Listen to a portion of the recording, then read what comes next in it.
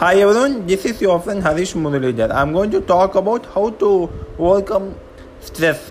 Stress has become one of our common factors, and managing stress has now determined success and also are you burning out or not.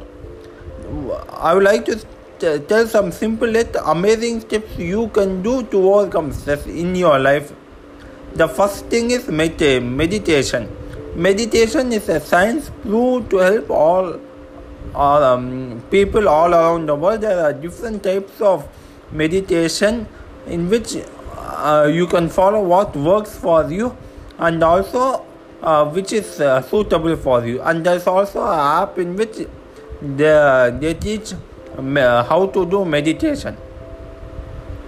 The second thing is silence. What is silence? Silence is easiest but a difficult thing. Silence means simply sitting for a few minutes and your thoughts will come. Let it come. Let's not judge it. The third thing is go for a walk. Exercise is a science proved to overcome stress and depression. And also one study shows that a person who exercises 1 hour a day has an increase of life of 3 years, and it will also give positive energy to your body. And then the fourth thing is go for a nature walk. Nature walk is something simply amazing in which you can get fresh air, and also it's very useful to you and it will give a different perspective. And if you go for a nature walk or maybe a nature visit, it will open your mind and you will be amazed by the fresh air you get there.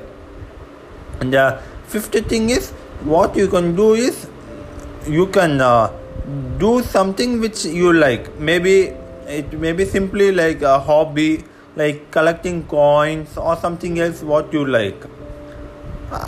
The sixth thing which I would the next thing what I would suggest is that what you can do is you can watch a funny comedy clip or maybe go to a stand-up comedy. This is very simple, but yet we need to follow these things. Laughter is proved to help us overcome any disease, and it is said like that, and I believe in that. And the final thing what you can do is you can maybe do a hobby which you like. It may be simple hobbies, but it will help you. And thank you guys, and I hope this helped you.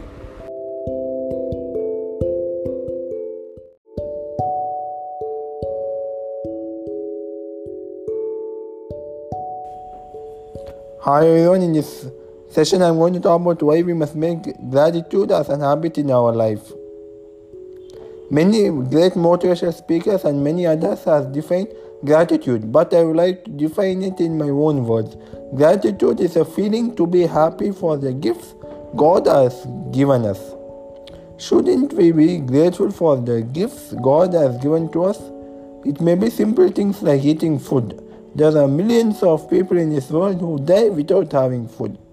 Science has proved that people who follow gratitude are more happy, and also instead of being greedy, if someone grows, they support them. How can we make this as an habit? There are two ways in which we can make: writing down in a journal or writing down in a piece of paper and reading it loudly 3 to 4 times a day. A man was unhappy because he didn't have shoes to wear, but he felt better after seeing a man without legs. Writing down in a journal. It means writing down your own gratitude list in a notebook. You must write down daily, morning and night. Writing down in a piece of paper and reading it loudly 3 to 4 times a day. I follow this habit. I would like to share my own gratitude list. Having a great family, having great parents, having great grandparents, food to eat, clothes to wear. I also like to thank all the farmers who give food to us, and also all motivational speakers who are trying to make this world a better place. Reading loudly might feel awkward in the beginning, but after a few weeks, it will feel better. God has given us many things, maybe many simple things, but yet there are millions of people in this world who don't have it, like food to eat, house to live in.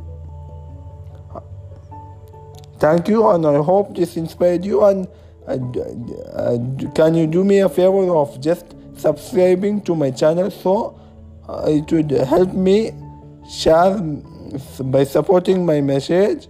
Sorry, not share. And also share with a friend. Thank you. I hope you have a great day and day ahead.